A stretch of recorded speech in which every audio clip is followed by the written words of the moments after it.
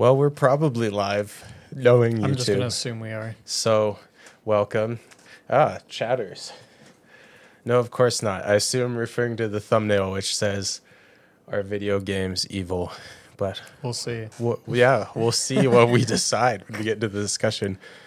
Oops, so we're the arbiter of truth when it comes to these questions. Specifically, things like video games and movies, apparently. Yeah. Anyways, what do I normally say here? Welcome to the show for sinners and sufferers, where we have conversations about exploring theology, engaging culture, and video games now, apparently, all for weary souls in need of grace. Tonight, we're going to talk about video games. How many times can I say video games in the opening 30 seconds? And now we've just lost half our audience. That's the hook, though. That's how we'll get our younger audience, the people who are really into video games. We're going to talk about video games. We're going to discuss sort of the Christian perspective. Like, are they inherently bad? Can they be a good thing? Can you game to the glory of God? Are there dangers to be aware of with video games? Those sorts of things. And then we're going to get into our theology. We're finishing up our little mini series on church. I think the next chapter is Communion of the Saints, which sounds like more church. Yeah.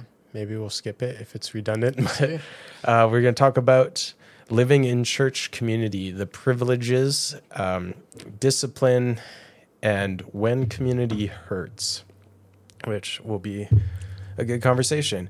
As always, my name is Cody. And my name is Kyle. And this is the intro.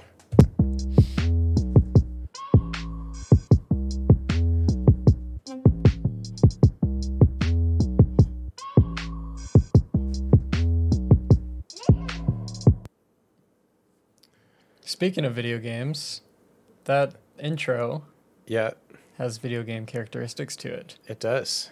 It has some little Navi. I actually don't really know what the correct way of saying it is. Okay. I always say, what do I always say? Navi? I don't usually say it out loud because I read it when I'm playing the game. Navi. I probably say Navi.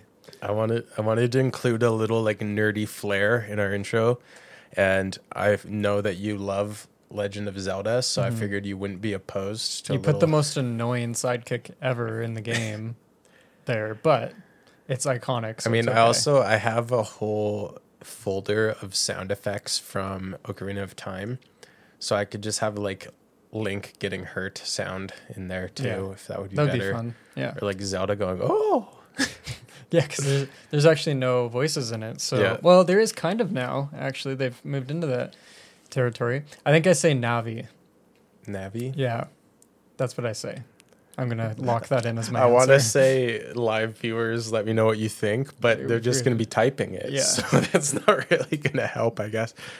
But anyways, we wanted to talk about video games. We've talked about movies and stuff like that, but I thought it was interesting because I've been playing some more games recently. I kind of go through phases, and I think it's specifically moving slightly more in frame. Sure. I'm thinking I'll go through like a phase where I'm reading a lot and I just love books, and then I'll get so burnt out of books, so then I'll get into video games. And I'll play video games until I'm just so burnt out of video games, and I'm like, might as well read a book. And I'll start reading books again. And I kind of go through these seasons of books or video games. I don't do that as much as I'm pretty consistent on video games. Although I don't play a ton, I do play video games fairly consistently. Yeah. Actually, the most consistent I've been in reading has been this past year with The Wheel of Time. Yeah. I'm on book 13 of 14 now. But it's an audiobook, so some people would say that's cheating. I don't care. Other than that, a real book that I've read this year, actually reading with my eyes, was that Hunger Games prequel, Songbirds and Snakes. Oh, okay. And I was reading with Brittany out loud, and we've finished a 3-part book in there. We finished 2 parts and have not read for a little bit now. You're reading out loud. Yeah. That's so fun. Yeah, it kind of is. It's the first time I've ever done it, so it's been interesting. But it's like I just realized this must have been like my introduction to audiobooks. Is one of my best friends in Bible college, Jeremy. found that he retained what he read better if he read it out loud. And I found that I retained what I heard better than what I read. So we had like a little deal where we'd like hang out in one of our rooms and he'd just read the text out loud for classes that we were in the same class. And then I'd just like lay there and listen to him read the text. Oh. But it felt like such a great deal for me because it's so much less work to listen than to read. Yeah. I don't retain as much when I'm hearing it, I don't think. Yeah. Because it seems like what has happened in this is like I'll be reading something and then I'll like understand what's going on, and then Brittany will finish like the chapter because we'll split it up half and half. And I'll be like, I don't know what happened, and I only understand the ending. So, yeah. But anyways, getting back on the topic of video games. Well, actually, I listen to Wheel of Time audiobooks when I'm playing certain video games. Like ones where there's not like dialogue, like Valheim, which is kind of just like you build and explore and, you know, make Viking stuff. There's not like a story with voice acting that you're engaged in. So I can play the game and listen to something else. And there's a study, I can't remember where it was, but I've been citing it for years. They found that in like a lecture, students who played Tetris retained more information than students who took notes. And there's something about engaging just a different your mind. Part of your brain, like because there's no listening or reading in Tetris. You're keeping your hand busy. You're keeping like your visual part of your brain busy. So then the listening part of your brain is free to just listen and retain. Yeah. Whereas if you're trying to write down, you're not going to be able to write as fast as the teacher's speaking, and then you're kind of double processing what you're hearing. And then you're like, my hand hurts because I'm trying to write. So then you have another thought in your mind. Yeah. That kind of makes sense because you can do Tetris on autopilot pretty easily. It's not too difficult. Yeah. So. I remember, so we'll get into some more serious discussion here, but I remember I think it was in a Romans class, I was playing Tetris, and the class was divided on probably something Calvinism related, and the teacher was playing really like just trying to get us to think and to like debate basically. And it was back and forth, and I was listening while I played, and I was kind of like, I feel like both sides of this argument right now are kind of missing the point if they just read the next verse. And I don't remember exactly what it was, but I was like, if they just read the next verse, this whole argument would end. And the professor went, Cody, what do you think? And I said, well, the next verse says this, so doesn't that kind of make this whole argument moot? And he's like, yeah, you'd think so, wouldn't you? And this girl behind me goes, he's not even listening. He's just playing Tetris. What a snake. She was like so offended that the teacher would commend my contribution when I was like just sitting there playing a video game. But yeah, anyways, I don't know what exactly it was that made me think of it, but as I've been playing games recently, I kind of remembered too, like it's a common kind of, I don't know, not argument, but I've heard with a lot of married couples, what they'll run into is like the guy will go play video games for 4 hours, and the wife will be like, oh, you wasted 4 hours playing video games, but then she'll watch like 4 hours of a Netflix show and think like, well, that's better because it's not video games. Yeah, because there's a stigma around video games that you're being lazy and it's like childish. Yeah. Well, and it reminded me of what we've talked about this way back when we did like our Mars Hill Driscoll episode, like last Christmas, so almost a year ago now. How it was the sermon I heard when I went, I think this guy's nuts. And he was talking about video games, and he's like, video games are for pansies. Like if you're playing video games, you're not a real man. Go out and get into a real fight, race Stop real living cars. In your parents' like, basement. Yeah, like that sort of thing. And I was just thinking, it's interesting how video games have this bad rap for being like, well, if you play video games, it's because you're not a man, it's because you're lazy, whatever else.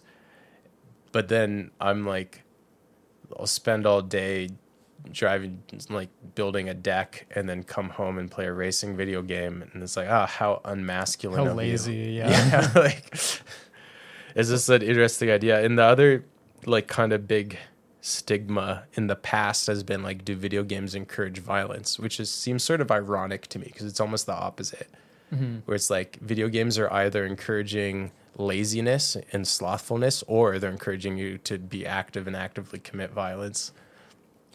Yeah, and there's more. Well, I think it's just people who are uninformed about video games, because I think when I saw that as one of the bigger arguments was when Call of Duty was like huge. It still is big, but it was like what everyone was playing, nothing else. But you have games like Stardew Valley now. And Stardew Valley is basically a farm simulator, and like Harvest Moon, but different, a little bit different. It's great. It's a great game. But what you have to do in the game is you have to understand, like, these people are going to be at this place at this time. So if I want to meet up with them or talk to them, I have to be there at this time. But I also have to water my plants so that they grow properly, and then I have to harvest all this kind of stuff. So a lot of things, and like I've seen people online who have full spreadsheets of like, okay, this is what I have to do by day 14 of spring, so that and it's actually like engaging their mind in a different way and teaching like responsibility in a way. And I think I think the general public, like people culture, has started moving away from video games are violent and useless and lazy, especially because streamers are making so much money now. So it's actually like a legitimate job. But Christians haven't caught up yet, it seems, because it's still talked against. I know it's like completely different, but I almost relate it to the conversation of should your kids play sports or be super active in sports if it's to the detriment of them being at church on Sunday or youth group or whatever. Because I think a lot of Christians don't have nuance in that conversation either. And they just see it as a thing of, well, sports, if they're on Sunday, you should not play a sport. You should be at church and like, do that. And video games, it's the same thing, where it's like video games are childish and promote laziness. Therefore, if you're a grown-up human, you should not be playing them. Well, and I think there's like this subculture, this like of people who call themselves gamers, and that's like their identity. They're like, I am a gamer. I drink gamer fuel and eat gamer snacks. Yeah. And I think that's where it gets to the point where it's like just defining yourself by a single hobby seems weird.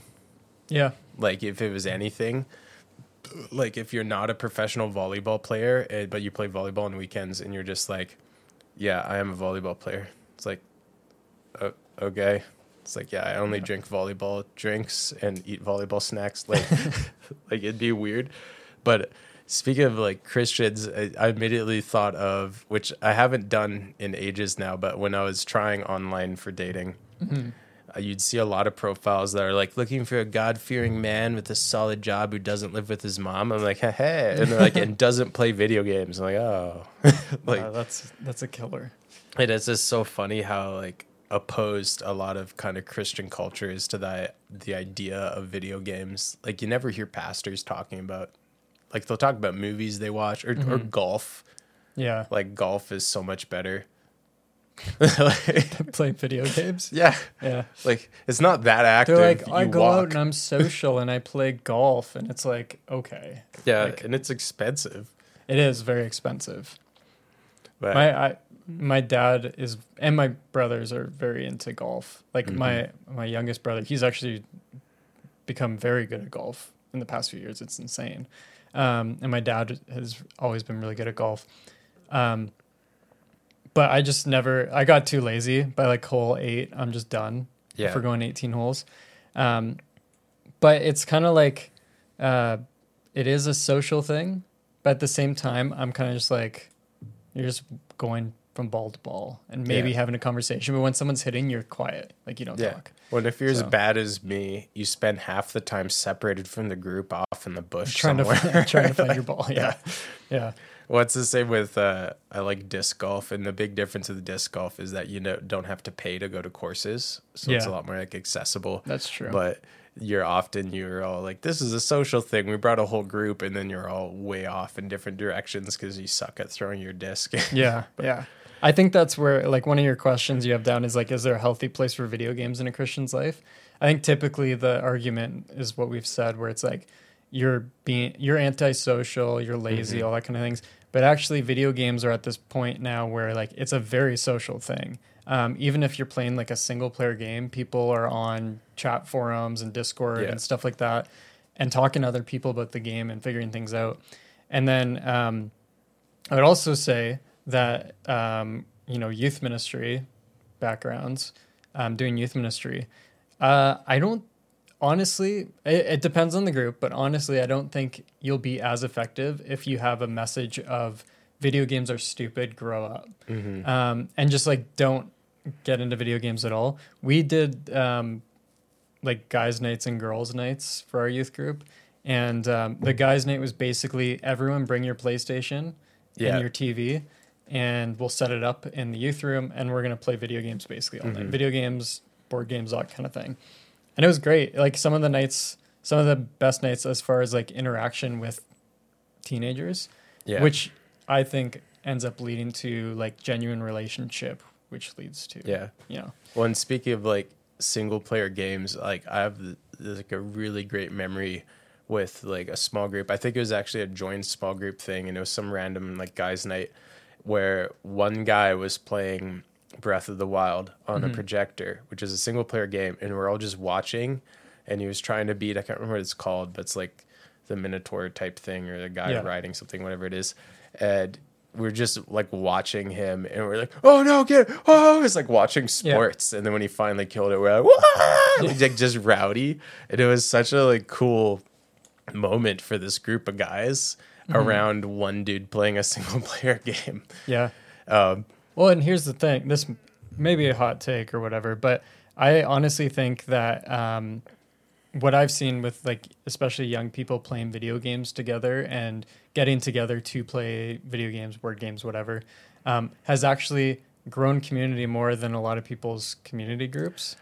And that's the funny thing, because usually it's like, grow up, get out of your house, and come to our community group. And then it's like 2 hours of awkwardness because we're forcing relationship on each other. And it's like, do you watch Major League Soccer? No, sorry, I don't. Yeah. Oh, what about golf? Do you watch golf? No. I play video games. Oh, I don't play video games. And it's just like this where you're trying to find this thing. But like when you have like a video game night or whatever, everyone who loves video games comes and builds community there. But apparently the alternative is come to our community group, and then we'll have real community. Yeah.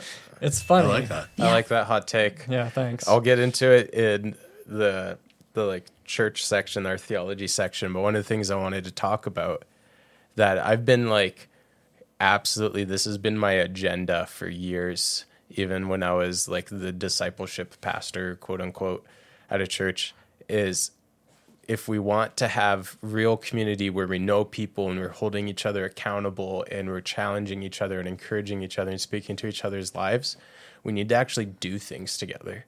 Because when you go, like, how many Bible studies or community groups have you been a part of where you actually barely know the people in it? You'd have no idea what's going on in their life. Yeah. Like someone in your community group could be like not even a Christian. If they just know how to answer your community group questions, they could be not even remotely a Christian, and the whole rest of their life makes that obvious, and you'd never know because you just see them at community group.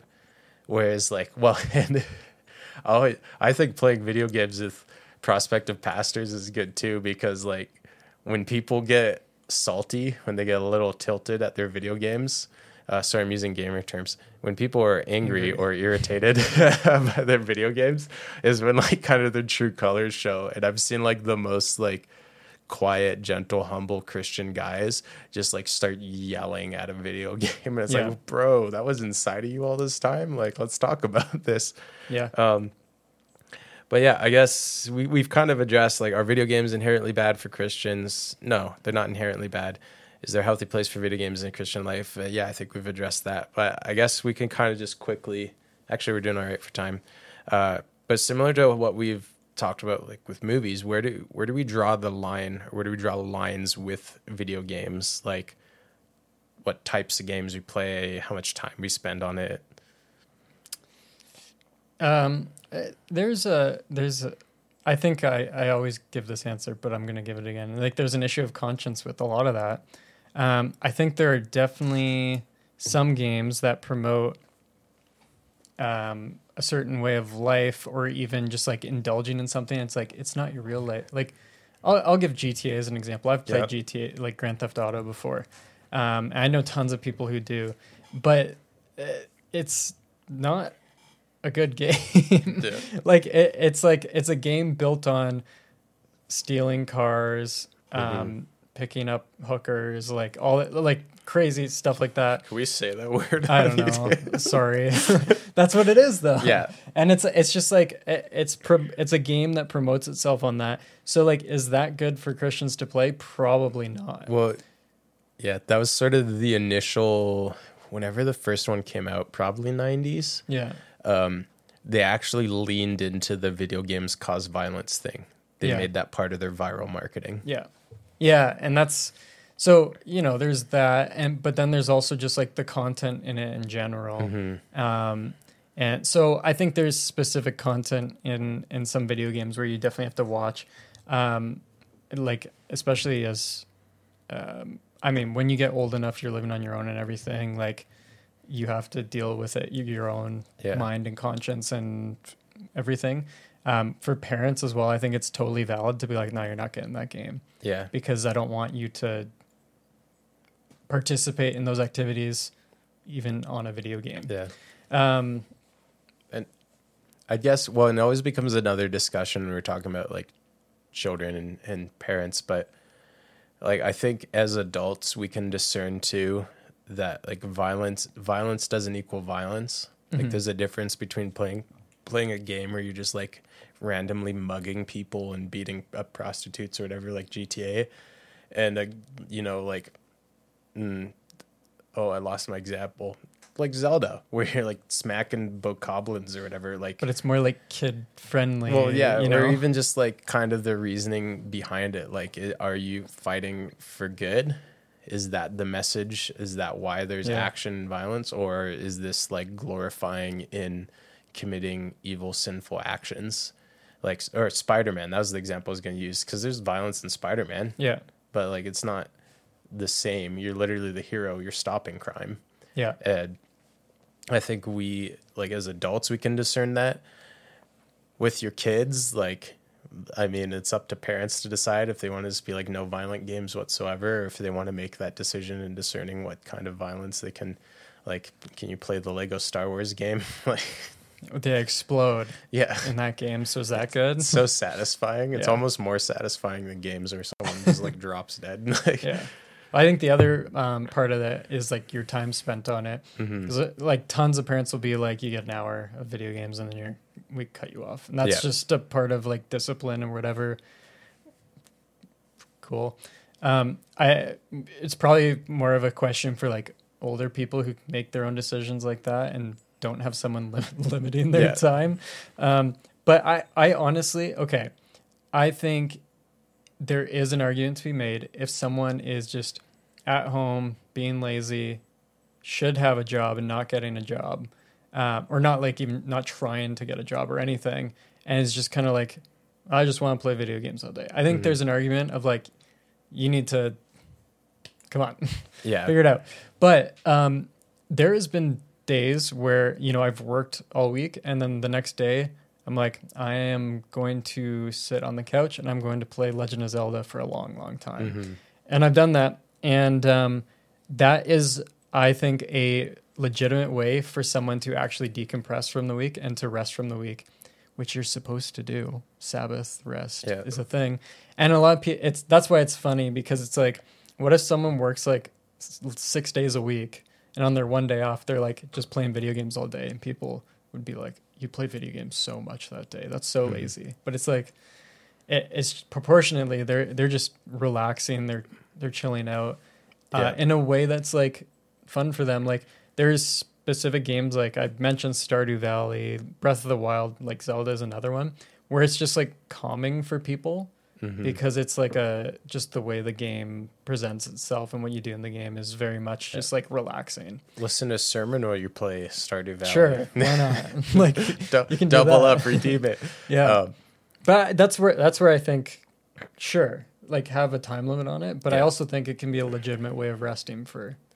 Yeah, I think you can use this like same criteria for identifying when something has become an addiction in your life.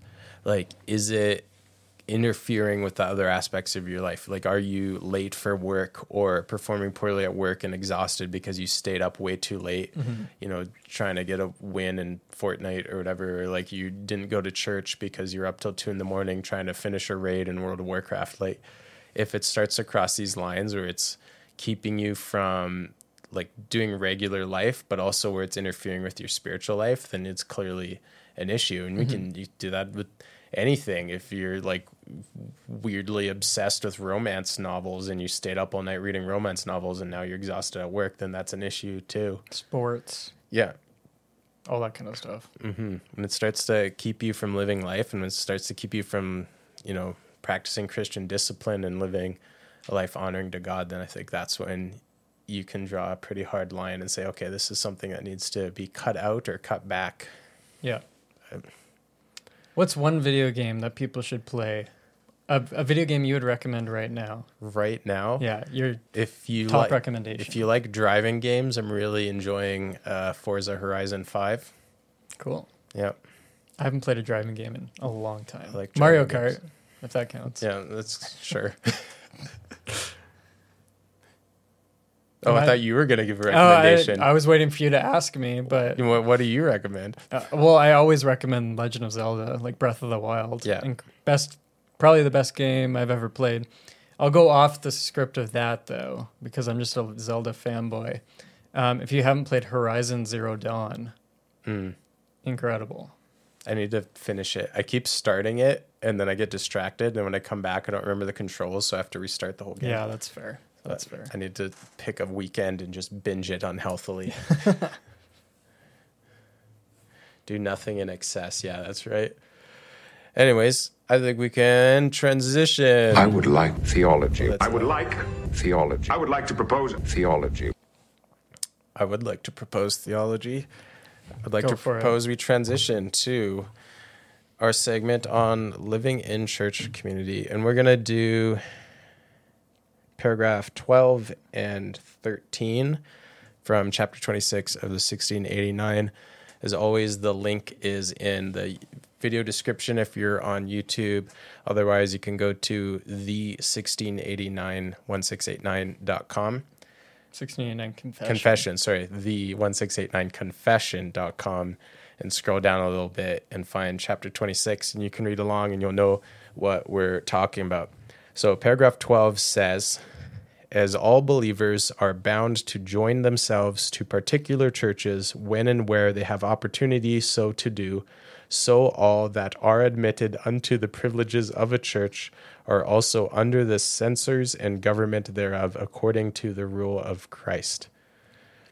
So I feel like that started out with very understandable Old English, and then it took a hard turn. I was going to say that, yeah. All that are admitted, or where is it? In where their opportunities, so all that are admitted unto the privilege of a church are also under. Yeah.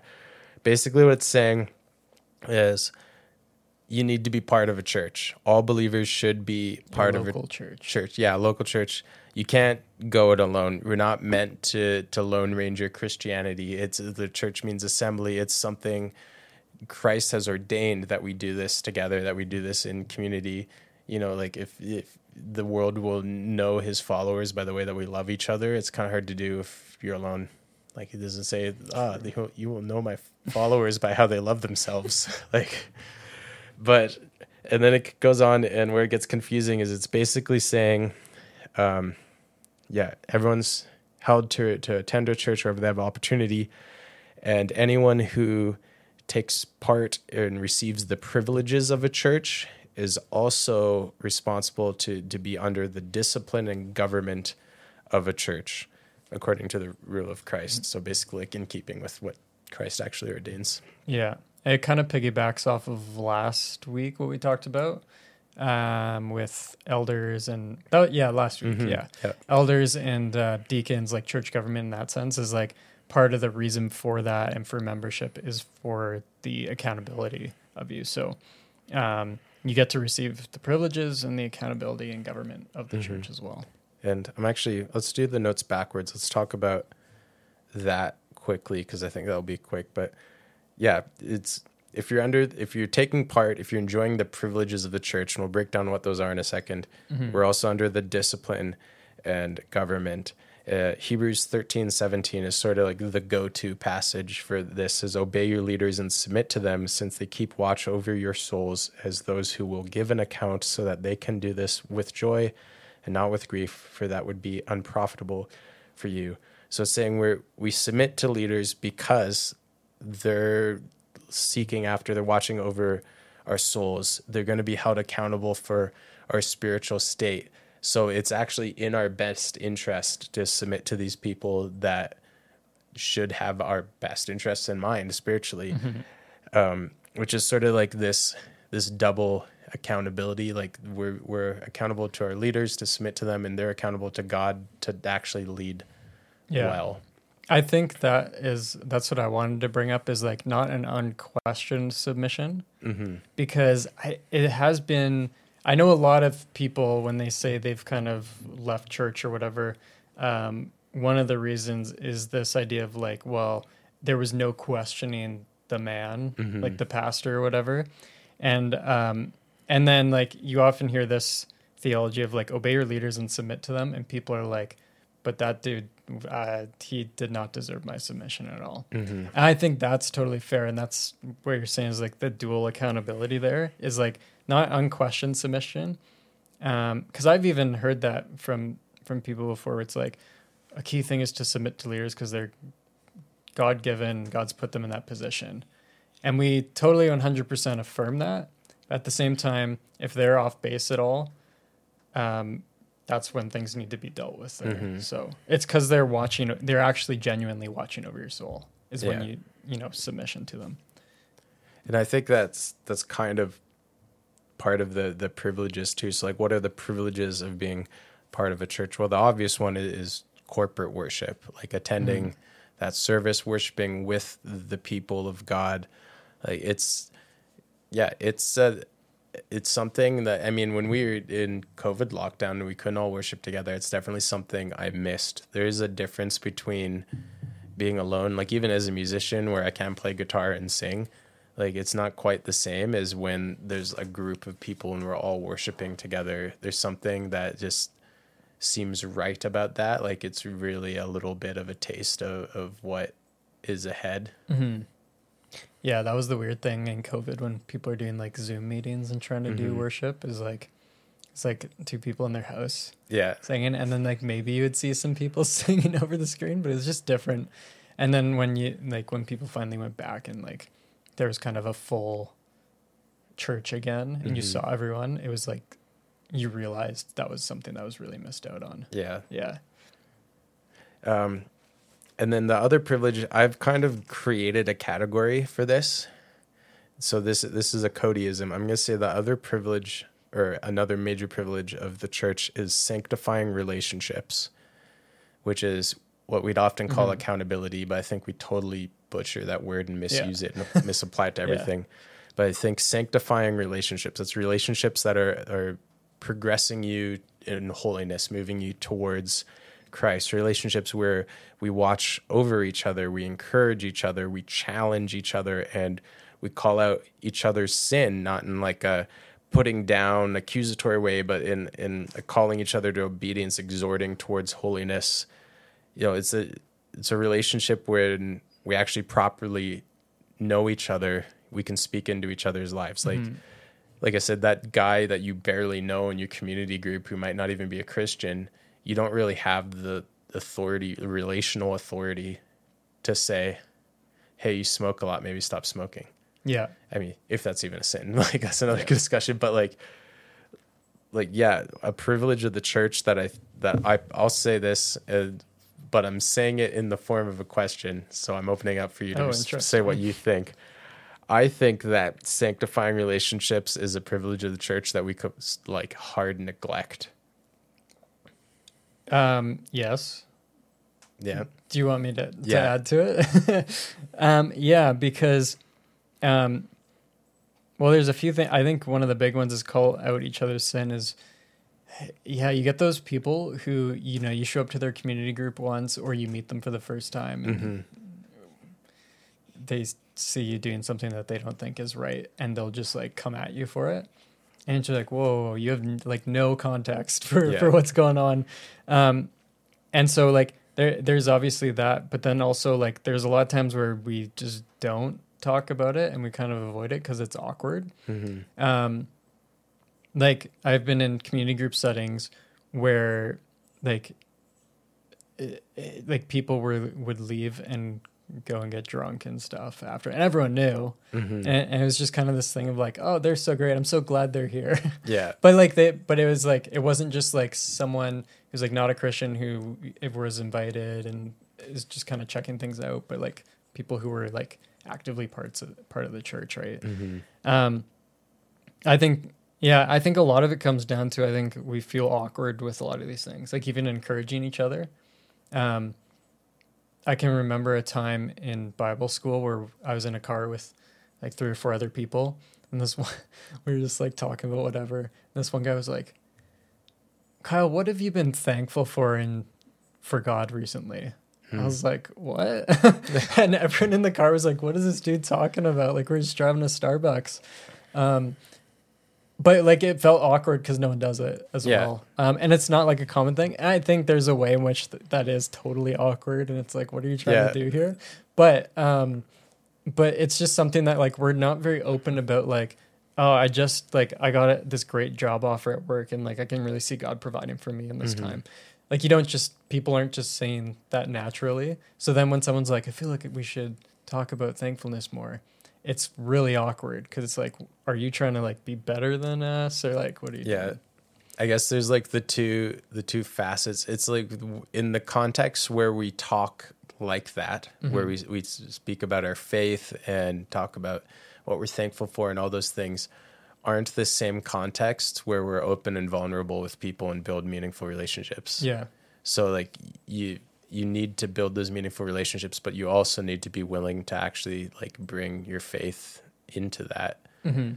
And the one bullet point that I put there that I missed too is preaching the gospel to each other. And there's a book, I believe it's called Gospel Fluency by Jeff Vanderstelt. He also has a book called Saturate about community groups, which I highly recommend. Gospel Fluency I didn't finish because it's a lot of the same, just different perspective. Yeah. But he talks about finding ways in everyday life. Like he's helping a guy reside his house. And while he's residing his house, the guy is like super mad, just like livid that out of all the people that agreed to come help, only the pastor came and nobody else actually came, even though they said they're going to come help. And the pastor is like, okay, how do we apply the gospel to the situation? How do we speak truth into it? Which, is going to feel awkward when we don't practice it. Like it's going to be awkward. I've definitely dropped the ball. I've had times where I'm at work and someone's basically just like, so what exactly did Jesus do? And I'm like, it's cross, death, sin. And it's like, oh no, I fumbled it. But we need to just constantly be speaking into each other's lives, preaching the gospel. But that also means like being in those situations where you're seeing a person's true colors, or you're seeing what they're actually like. You're people say like doing life, which has almost become like a cliche, but you could just say living life together, going about life together. Like, I think it was Jeff Vanderstelt who also brings up the idea of like churches typically will do this thing where they're like, we now have a hockey ministry where we play hockey on Monday nights. And we have a church baseball team where we all play baseball with other churches. And he's like, why don't you join the baseball team in the city? Yeah. Why, like it's so funny because we try to do that kind of thing where it's like, it's ball hockey, but at church, and it's our thing. And he's like, there's ball hockey leagues you could join with a couple of people and actually be interacting with, and then you as believers are going and doing that together, but you're also like with unbelievers at the same time, being a witness for it. Yeah. He also, one thing that I'm very much an apologist for that's Vandersteltian, so credit to him, is he gives the the idea of for your community group, instead of being like, we're going to come sit in, the McLean's living room and read Ephesians or answer 5 questions about this last Sunday's sermon, saying like, do something. Like, be like, as a community group, we're going to hike if you're into that, or like a meal is the easiest one. Yeah. If your base premise is you all get together and have a meal together, then you have conversation and you have genuine organic conversation. And if you're a leader and you're actually taking responsibility as a leader, you can bring the conversation around to meaningful things, and you can bring up the sermon on Sunday in a natural way instead of just giving people like a list of Sunday school questions to answer off and rattle off quickly. And I still think I would love to start a community group based around Dungeons and Dragons or like some sort of tabletop game like that. Yeah. Because I just think it brings together interesting people, and I've had some like crazy vulnerable conversations with people about their faith over like a board game. And it's like, why not just be intentional about that, have that be your thing, and make that your community group? Yeah. I think it's a thing where people just don't know what to do. Like, they're like, what do you mean we can just have dinner together? Yeah. Don't we have to be learning something? I think there's something to be said. It's funny because it's always two-sided. Like, when on one hand, I'd be a huge advocate for like there needs to be like the church educating its people. And so one of the ways in which they have typically gone about that is to like do a community group where someone leads in like a devotional and then has questions. Yeah. But like, honestly, at the same time, I find like the sermon on Sunday, you should be giving your congregation a lot to think about, and they can talk about it throughout the week. Just naturally, you should be promoting it naturally. So like when they get together on like a Tuesday, like they don't need more teaching in that sense. Yeah. Because you've given them so like a lot on Sunday. Like what they need in those moments is like people encouraging them and like building those relationships. I think we over teach sometimes in that sense, where it's like we come on Sunday morning and we learn, and then you come on Sunday night for young adults Bible study, then you come on Tuesday for community group, and it's all just like sermon. I think it's I've put this cleverly before. Yeah, I think it's the difference of we do a lot of speaking at people and not a lot of speaking with people. And you need both. Like, because there's a point where it's like, I study the Bible a lot, and I spent years and years in school being taught the Bible and how to study it well and all these things. So like a context where people just shut up and let me teach them is good for us. It's helpful. And it's something that's modeled in Scripture. But you also need times where people just have discussions or people ask questions, because they're people who I've been teaching for a year or more in a church, who then when we're actually having a conversation, they ask a question that reveals that they just completely misunderstood something. Yeah. And it's like we could have just kept talking at them and never letting them speak, and we never would have known. Yeah. But yeah, it's hard to do because people they want a structure for things. I think that's why we're very dependent on like the typical ministries and typical programs. And you want like to be like, you're a community group leader, so here's your outline for this week. And that's like a safety net for a lot of people. And it's almost scary for them to be like, invite 4 people over next week for dinner and just hang out and see how people are doing. It's kind of weird for people. I think it's a matter of just, it's hard to find leaders and people who want to be leaders. Because I think like if we're training people in our church and we're raising up elders and deacons, as we discussed last week, like training these people to be leaders, we should be equipping them to be able to just naturally bring a conversation around. Like I can think of there people in my life who I've learned so much just from conversations with them over coffee. Or even like one of my favorite professors, I'll just name drop him, Kyung Beck, learned a lot from his classes, but learned so much more from times that I'd just like go sit with him in a common room and be like, hey, what's going on? What do you think about this? And just have like an actual conversation and be able to bounce ideas back and forth. And I think, yeah, it's hard because like even your church leaders often don't want to lead, or they're often have never been empowered or platformed to lead. They've kind of had their hand held so much. It's like, yeah, you're a leader, but here's your script of everything you're allowed to say. It's like, it's not really leading anymore. It's kind of like campus pastors with satellite churches. You're just reading off of Yeah, the thing. Yeah. just do what you're supposed to. But like actually equipping leaders is equipping them to speak and teach for themselves. And it is hard, but I think I'd challenge people, if you are leading a group or something, to just try it.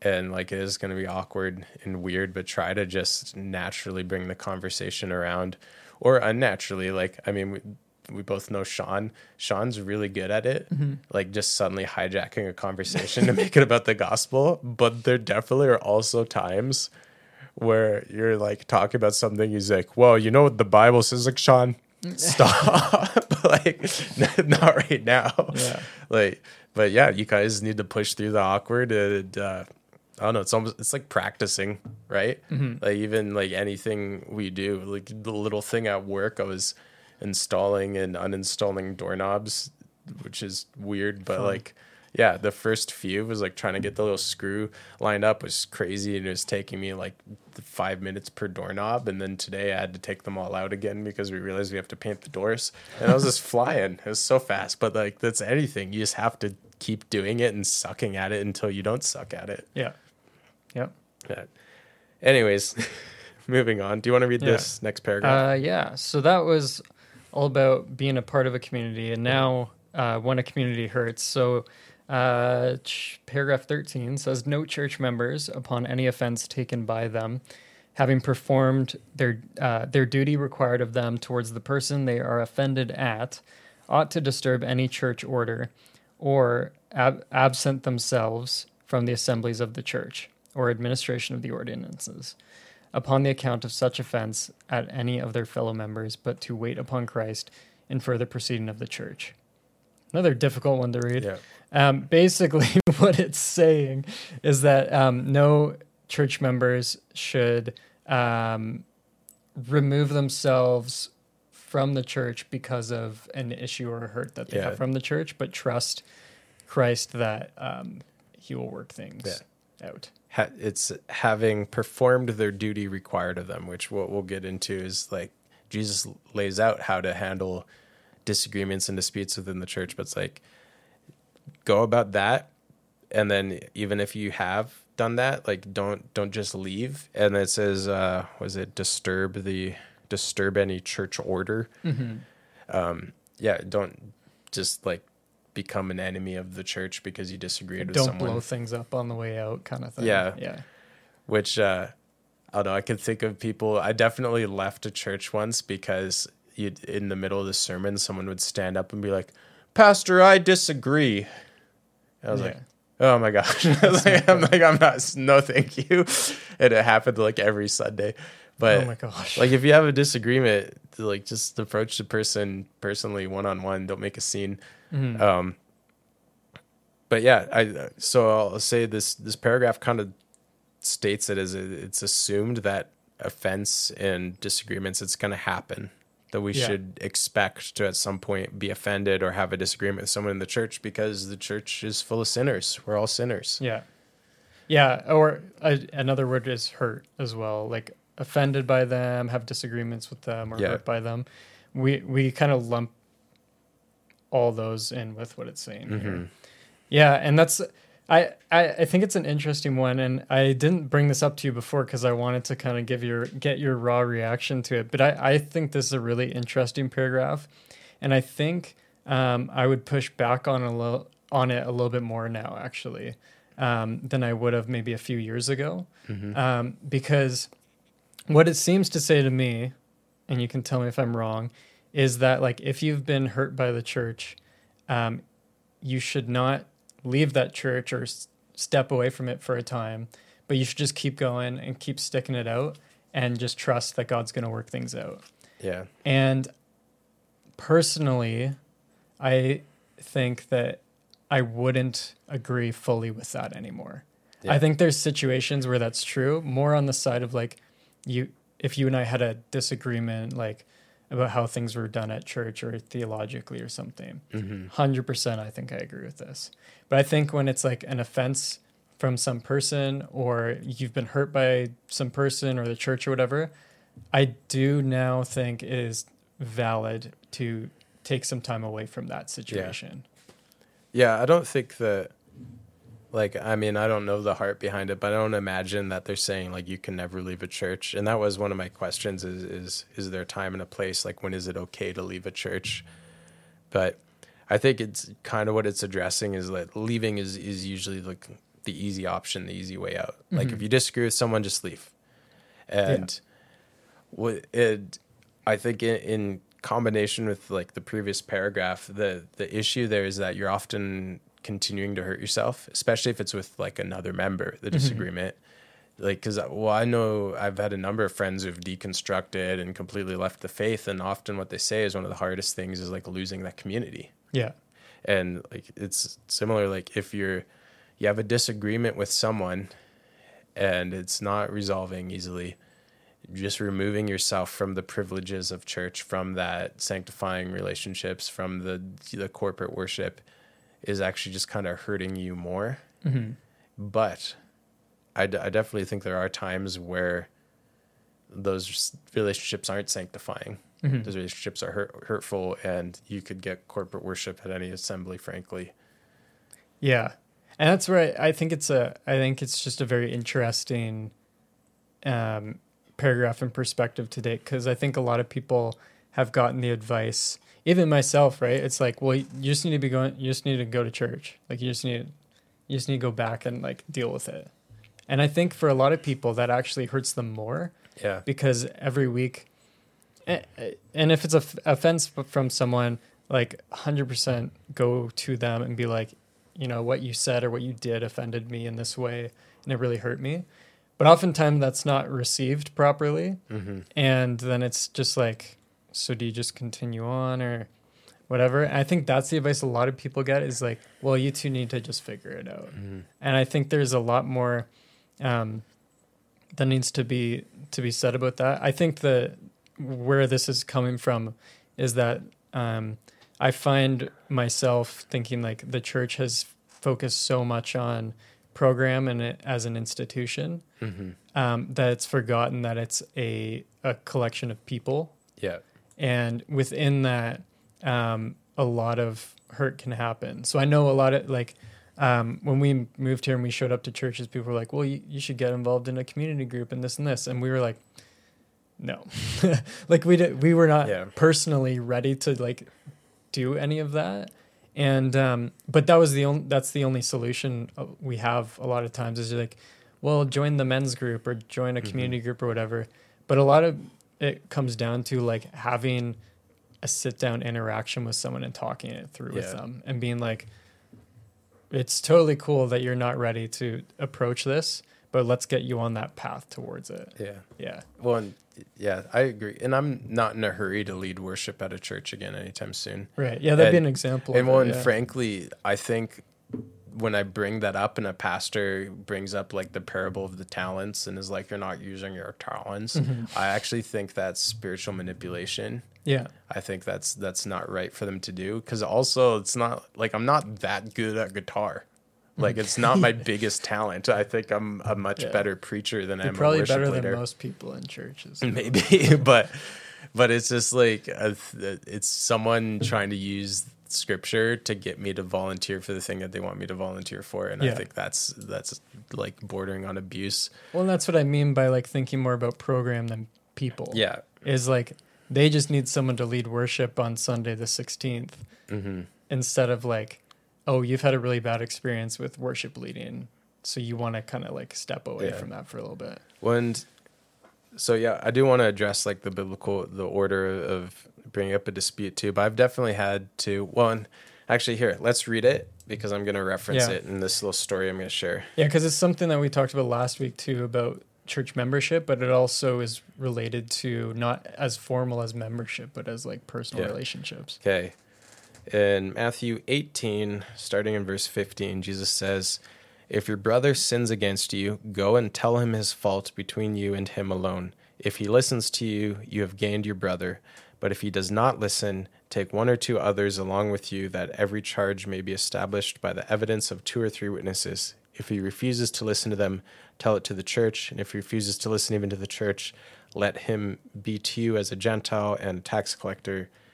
Truly, I say to you, whatever you bind on earth shall be bound in heaven, and whatever you loose on earth shall be loosed." So it's giving this model. If you have an issue with someone, go talk to them directly. And then if they're like, nah, forget you, then go like get some friends or some elders, like go talk to them with some other people, like get a third party, a third opinion kind of thing. Yeah. And then Some if they're backup. yeah, and then if they're clearly like this, forget you, then you go to the church, which I think we often it translates pastor, but it doesn't mean like the assembly. Like go to the larger group of people, which might be like your board or whatever, and someone with authority, and then discipline comes into account, which we talked more about last episode, so we don't need to reiterate it all.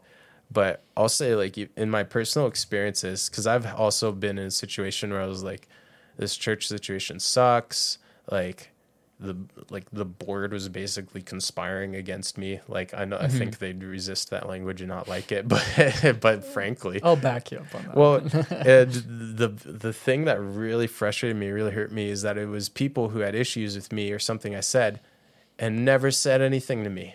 They went to the board and were like, discipline him. Yeah, and the board was like, okay.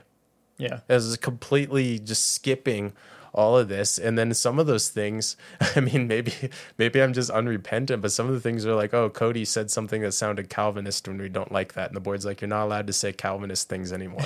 I'm like, that's not real. Yeah. Like, that's not real. You can't say that. That's not a real like thing. I didn't do anything wrong by teaching scripture how I understand it. But yeah, I had the point where people would be making offhand comments, or I'd have people on the staff like sit me down, explain to me how I'm super immature because I disagreed with someone older than me, and disagreeing with someone older than me is a sign of my immaturity. And it was just like mad patronizing and demeaning. And when I went to my mentor with the denomination, was like, hey, I think I'm going to leave this church. Like, no, just stick with it. Stick it out. Yeah. You can't ever leave a church. You have to suffer through this. It'll be good for you. It builds character. But then everyone's always like, unity. And what they meant by unity was, I'll just conform and fall in line. Yeah. Yeah. And that's where it goes to that level of like, spiritual abuse. I would agree with that, where it's like, well, for the sake of unity, you need to stay.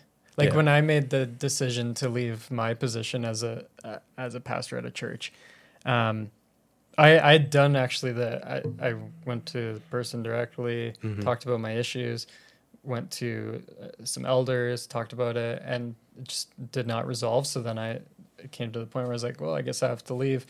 And I left, and people were like, think about the children. Think about like, you can't leave. And it was just like, it was this weird thing where it was like you're not even here. Like I haven't even talked to you about this. And it's just like, but people say like, for the sake of the program or for the sake of unity, you need to stick it out. And I would agree. I don't think that's what this is saying, but I think that's typically where we go with it. Yeah. Yeah. Well, and I guess just kind of summarize, like, church hurt is real. And sometimes you do just need to remove yourself from an abusive situation or an abusive relationship. But also, like, I know of people who've left a church over something a pastor said and never talked to the pastor, or never followed through, never did anything. Yeah. Or like, yeah, just like stuff what it's like pushing against is just taking the easy way out, just being like, uncomfortable, I quit. Like, just like actually make some effort to have conversations and to go through the biblical process. Yeah. And then, it does kind of give the impression of it saying like, never leave. But I also think like exegeting it at the time, you probably had like one church per village. Yeah, that's so fair. it's like your option is stay in the church or don't be part of a church. Whereas now there's like probably 4 or 5 churches within a 5-minute drive of us right now. Yeah. And like, yeah, they're not all as spiritually solid maybe, but like, or even I drive 30 minutes to a church on literally the opposite end of the city. Yeah. So There's options. yeah. Well, and that's what I think that's what's saying to kind of like start bringing this to a close is like, it also says you shouldn't disturb the church order, which means like, I think also points to the fact that like, if there's a time and reason that's valid to leave and you've gone through all the process and everything, you don't, blow the thing up on the way Yeah. out. And you just like, you've said your piece, you've done it, now go and be a part of a new community and don't go to that one and be like, yeah, these fools over there in that church and just ripping on them all the time. Definitely. Yeah, we kind of answered all these questions. How can we build sanctifying relationships in our church communities? Just actually be open with people, and with the people you're actually open with and vulnerable with, talk about your faith. Like, especially like if you're both Christians and you know it, actually just talk about it sometime. Be the awkward friend. Make it weird. How do we deal with disagreement and offense? Got that. When is it okay to leave a church? Got that. Is there a time and place to disrupt a church over a disagreement?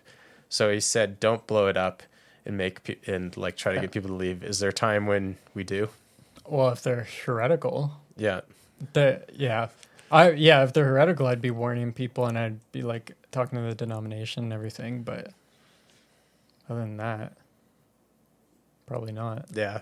I think that's fair. If you're Like just publicly and everything. if your I don't think disagreement so. is that the church is like, hey, we've decided that we need to obey Jewish law for salvation now, then you're gonna be like, all right, everyone out. Like, Let's get out of here. no longer a Christian church.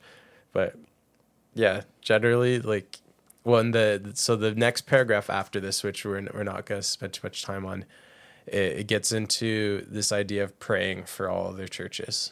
And like, even if you don't fully agree on everything, even if you have differences in like doctrine, if it's a church that's been planted in Christ, that's preaching the gospel, that we need to be praying for all these other churches. And I think it's valid too if you've been hurt by a church. Like, Christ tells us to pray for our enemies. And I often think like the kind of the sweetest vindication or relief is when someone is confronted by the Holy Spirit and then apologizes and does better, not when something horrible happens to them. Yeah.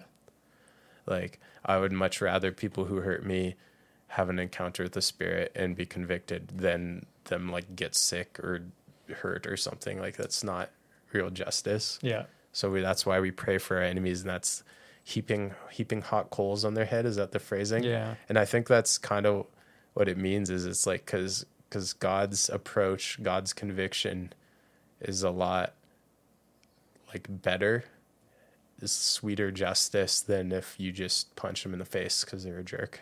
Yeah. Makes sense. Okay. Anyways, That was good. Yeah. Closing remarks. No. Okay. Nothing. Here we go. Yep. Thanks for listening, especially those of you who are here live. We appreciate you being here. And those of you who listen to this later, we appreciate you just as much. We want to hear from you. If you disagree with us, if you agree with us, if you have a video game you'd like to recommend, if you think video games are evil, you can comment too. We might reply if it's sensible.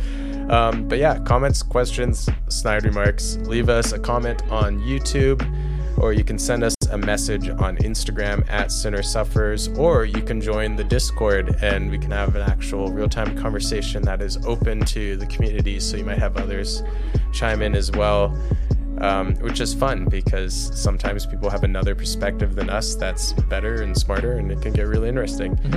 If you'd like to support us, best thing you can do is, well, if you're on YouTube, like it. Leaving a comment helps boost it too, but then share it with people who you think might appreciate it. Share it with people who if you think it's dumb and you need someone to affirm you and how dumb it is, share it with them too. They can watch. We'll take their view. But yeah, whatever platform you're on, leaving a rating. If you're on Apple Podcasts, like actually writing out a review, even if you're just like meh, it does a little bit to help boost our visibility, and that goes a long way for us. If you want to support us more practically, we have a Patreon. You can give monthly. You can give very little amounts where it's almost more like a pat on the back. But if we get enough people in there, we'd love to do some exclusive stuff, like go through books together or whatever else. You also can buy coffee from Vine Coffee Co. using the code Sinners Drink Coffee to get 15% off, and that's Kyle's company, so it actually goes directly to him, and you get something for it. It's not just like a donation, which I guess means it's not like tax free or whatever, but you you're actually like getting something good. You're getting some really solid coffee instead of just giving money and feeling good about it. I think that's it. Yep. I think so. It's a good week.